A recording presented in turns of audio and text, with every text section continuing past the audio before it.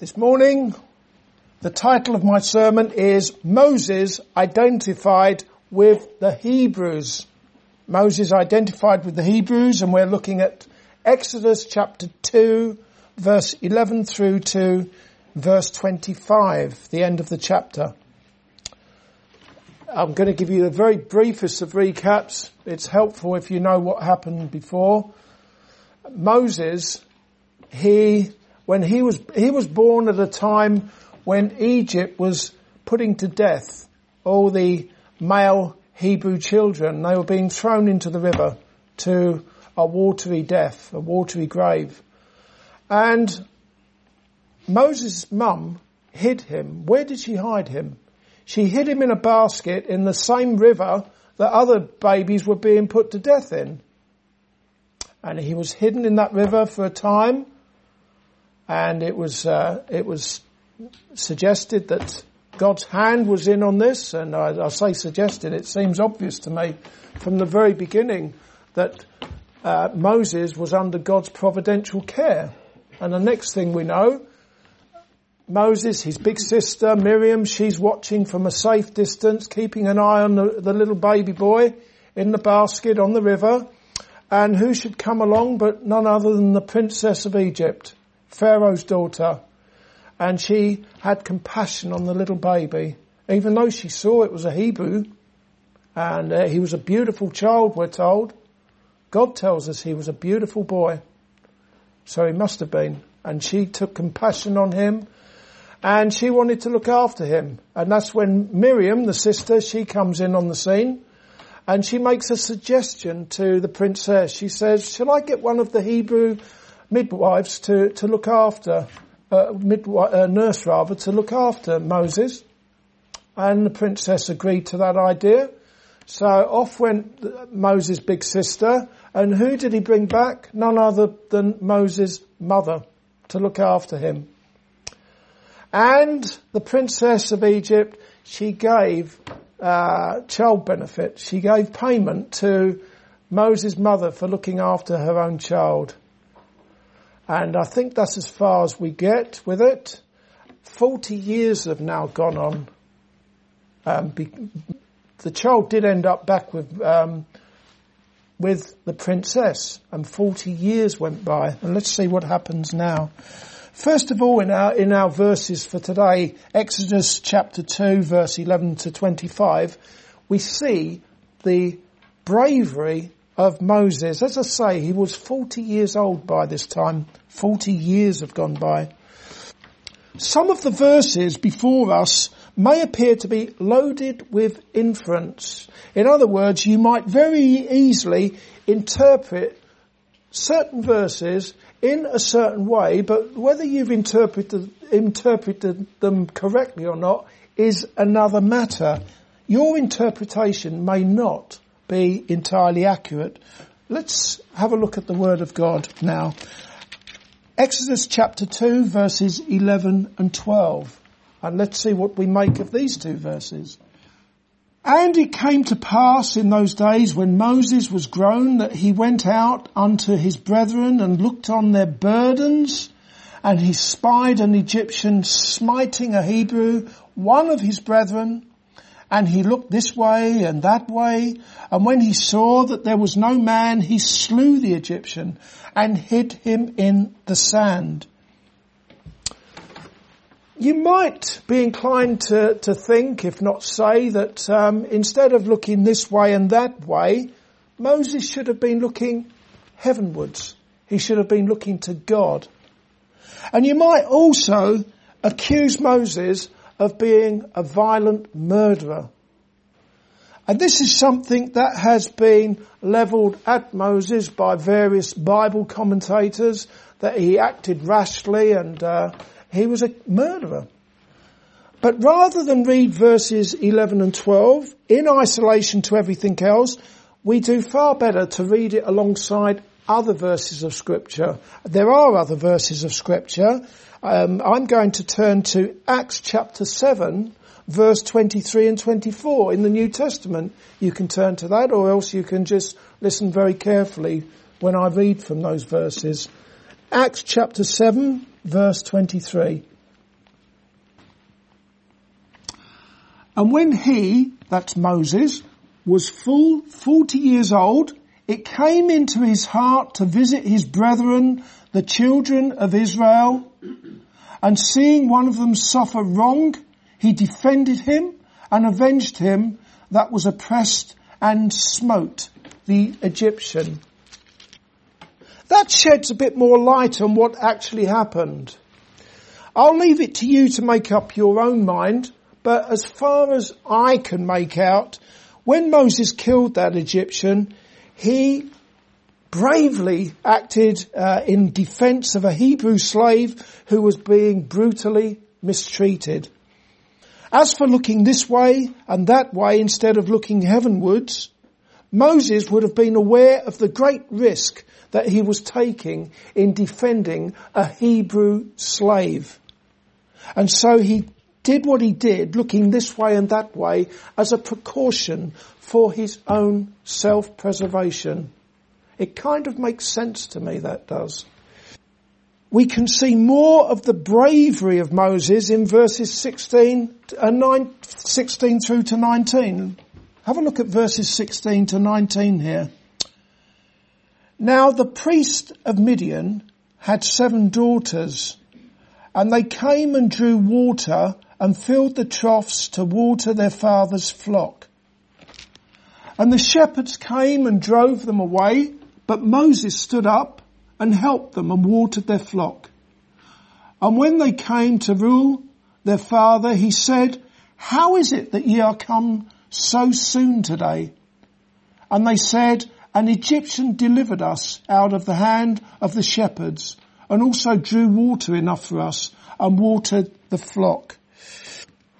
We're not told how many shepherds there were, but whatever the number was, Moses stood up. Presumably he'd been sitting down, perhaps even waiting patiently for his turn in the queue to draw water from the trough. I don't know. But we know he stood up, and he stood up to those shepherds, and he rescued the 7 daughters of the priest of Midian from those shepherds. And like a gentleman, he drew water for them. To me, Moses sounds like he was a knight in shining armour, and a brave one at that. Who would not stand up to do nothing when there was an injustice? Moses didn't just stand there and do nothing when he saw an Egyptian taskmaster beating a Hebrew slave. He intervened. And he didn't just sit there and do nothing when the shepherds shoved the 7 daughters of the priest of Midian out the way. He defended those ladies. And that would very soon be a desirable quality for when he would later judge Israel. Out of interest, how brave are you? How brave am I? I don't necessarily mean in standing up to the bully boys, although that is a desirable and an admirable quality. It is a brave thing to do. Time and again, I read it, I see it in the newspapers, about people standing by when someone else is being attacked and being treated in a bad way, maybe being beaten or stabbed or something. And some people even stand there and get their phones out and film it. But I suspect that most people, they don't intervene because they're scared. It's not that they don't care, they're scared. And who wouldn't be? If you're out and about in the street and you see someone beating someone else, and they may even have a weapon on them, a knife, you're going to be scared. Because if you intervene, you might end up getting beaten. You might end up getting stabbed. And so it's not really about not caring. Most people do care. Most people don't like to see these. But we're scared. We're scared to get involved. And it's so much easier and safer to turn the other way. Moses, he got stuck in there, didn't he? And he did something about it. But when I ask you how brave are you, I'm not necessarily talking about in that context, but rather how prepared are you to stand up for what is right, for truth, and ultimately for the truth which is the Lord Jesus Christ and his gospel. That kind of bravery, knowing full well that you will be reviled and you will be persecuted and you may even be beaten and put to death because the gospel is a message that the world hates. Obviously, I'm speaking to the Christians in here. How brave are you when it comes to proclaiming Christ and his gospel to a world which hates Jesus? Let's face it, it takes a holy boldness to tell people that they are sinners in need of the Saviour, and a lot of churches have chickened out of doing just that. That timidity was even around in the early church. We see a lot of bravery in the early church. When you read Acts of the Apostles, there is a lot of holy boldness in the early church, but that wasn't the case all the time. It couldn't have been, because listen to what the Apostle Paul said to a young Christian minister, Timothy, at a time when Paul was himself a prisoner in Rome for Christ's sake.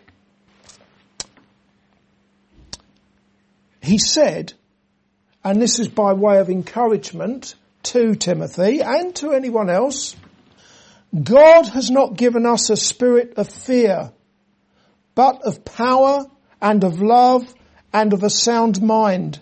Therefore, do not be ashamed of the testimony of our Lord, nor of me his prisoner, but share with me in the sufferings for the gospel, according to the power of God who has saved us and called us with a holy calling, not according to our works, but according to his own purpose and grace, which was given to us in Christ Jesus before time began. So Paul encourages us to share with him in the sufferings for the gospel. Secondly, I'd like to consider with you that Moses was chosen by God.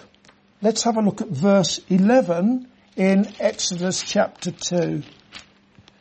And it came to pass in those days, when Moses was grown, that he went out unto his brethren and looked on their burdens, and he spied an Egyptian smiting an Hebrew, one of his brethren. This is where we see Moses, who by adoption was a prince of Egypt, beginning to turn his back on the treasures of Egypt as he began to identify with God's people of old, the Israelites, and ultimately to identify with God. Again, when we look at verse 11, alongside Acts chapter 7, verse 23 in the New Testament, we get some more information. We need to look at verse 11 alongside Acts chapter 7 again. It can be seen in Acts chapter 7, verse 23, that God had already spoken to Moses. For it is written in that verse, now when he was 40 years old, it came into his heart to visit his brethren, the children of Israel. It came into his heart. What does it say in our verse here, in verse 11 of Exodus chapter 2? And it came to pass in those days when Moses was grown that he went out unto his brethren. It doesn't say anything about it coming into his heart to visit them. We get that information from Acts chapter 7.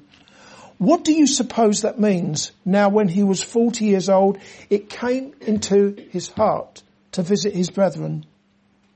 In the Bible, there were times when thoughts came into people's hearts, and it was God who put those thoughts into their hearts in the first place. For example, Nehemiah, who was the governor of Judea, about 445 BC, during the rebuilding of the temple in Jerusalem, said in Nehemiah chapter 2 and verse 12, then I arose in the night, I and a few men with me. I told no one what my God had put in my heart to do at Jerusalem.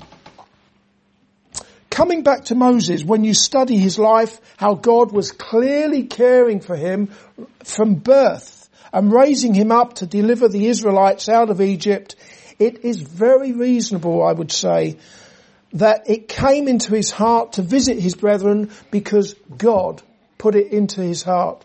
At the right time, it wasn't just on any old time. At that particular time in Moses' life, God put it in his heart to visit the Hebrews and to identify with them and to eventually deliver them from their afflictions in Egypt. However, the Israelites didn't know that to be the case at the time. They didn't know that God had put it in his heart. That's clear from the hostile response that Moses received the day after he killed the Egyptian and he saw two Hebrews fighting. And he bravely he intervened. Look at verses 13 and 14. This is a day after killing the Egyptian. Verses 13 and 14. And when he went out the second day, behold, two men of the Hebrews strove together, and he said to them that did the wrong, wherefore smitest thou thy fellow? And he said, who made thee a prince and a judge over us? Intendest thou to kill me as thou killest the Egyptian? And Moses feared and said, surely this thing is known. In verse 14, we see Moses facing opposition from those Hebrews, those Israelites, of whom he would deliver from slavery in Egypt. That it would actually be 40 years later when he was 80 years old.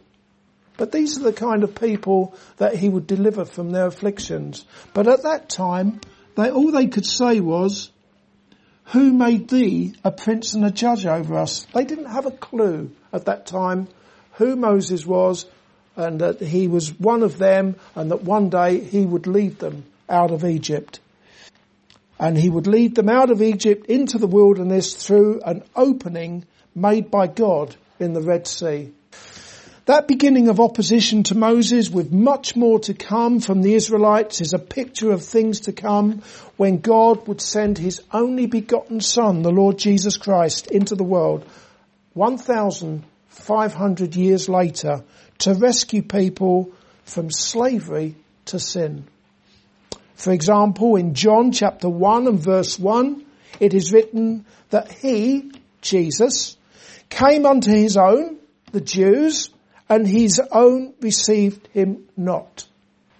Very similar, isn't it? The Hebrews didn't receive Moses, and when it comes to Jesus, his own received him not.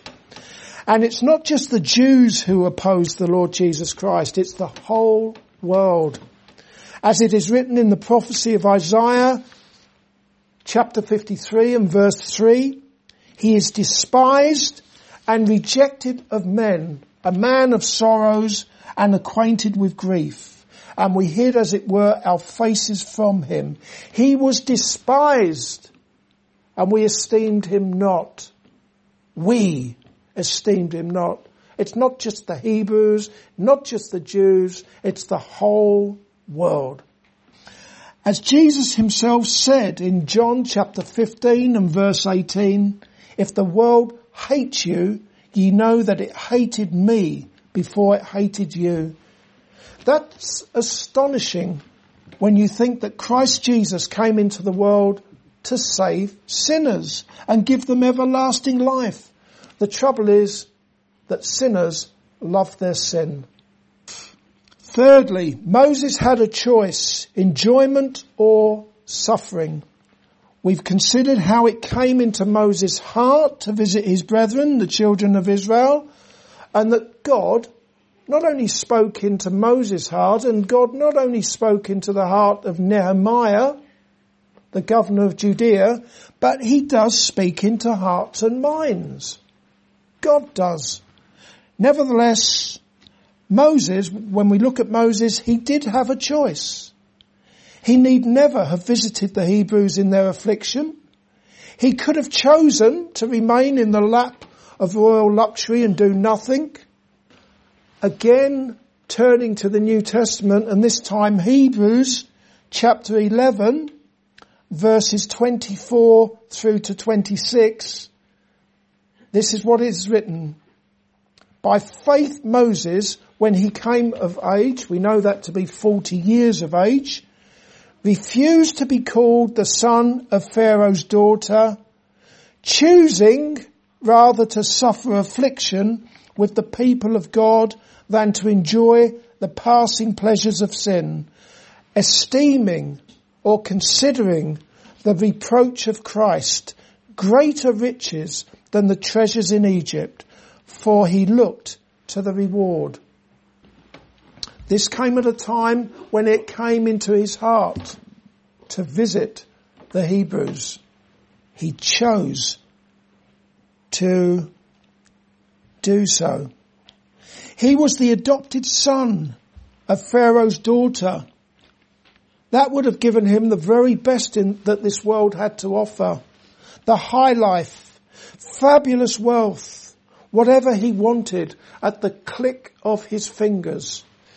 Yet for all that he considered the reproach of Christ greater riches than the treasures in Egypt. This is something that's always fascinated me about those verses. It does not say reproaches for Christ. In Hebrews chapter 11 verse 26, it says the reproach of Christ. There's a difference there, isn't there? Suffering reproaches for Christ and suffering the reproach of Christ. Actually suffering the reproach of Christ. And what was that reproach? Hebrews chapter 13, verse 13 has the answer. In that verse, it is written, let us go forth, therefore, unto him outside the camp, bearing his reproach. That's it. Let us go forth, therefore, unto him outside the camp, bearing his reproach. Of that verse, one of the commentators has said, the reproach of Christ is all the shame that was heaped on him, which culminated in his dying outside of the camp as a crucified criminal. And whoever comes into contact with Christ by true faith must bear his part of that reproach. Also, let us not forget that even though Moses refused to be called the son of Pharaoh's daughter, he nevertheless would have loved her dearly as his adoptive mum for 40 years. And no doubt she would have loved him dearly, that beautiful son of hers. Even so, he turned his back on her in order to answer the call of Almighty God. Let's look at some application. As God put it in the heart of Moses to do his will, so too does God, the Holy Spirit, who indwells all Christians, work in them to will and to do of his good pleasure. You're not left to your own devices. None of you are who belong to Jesus.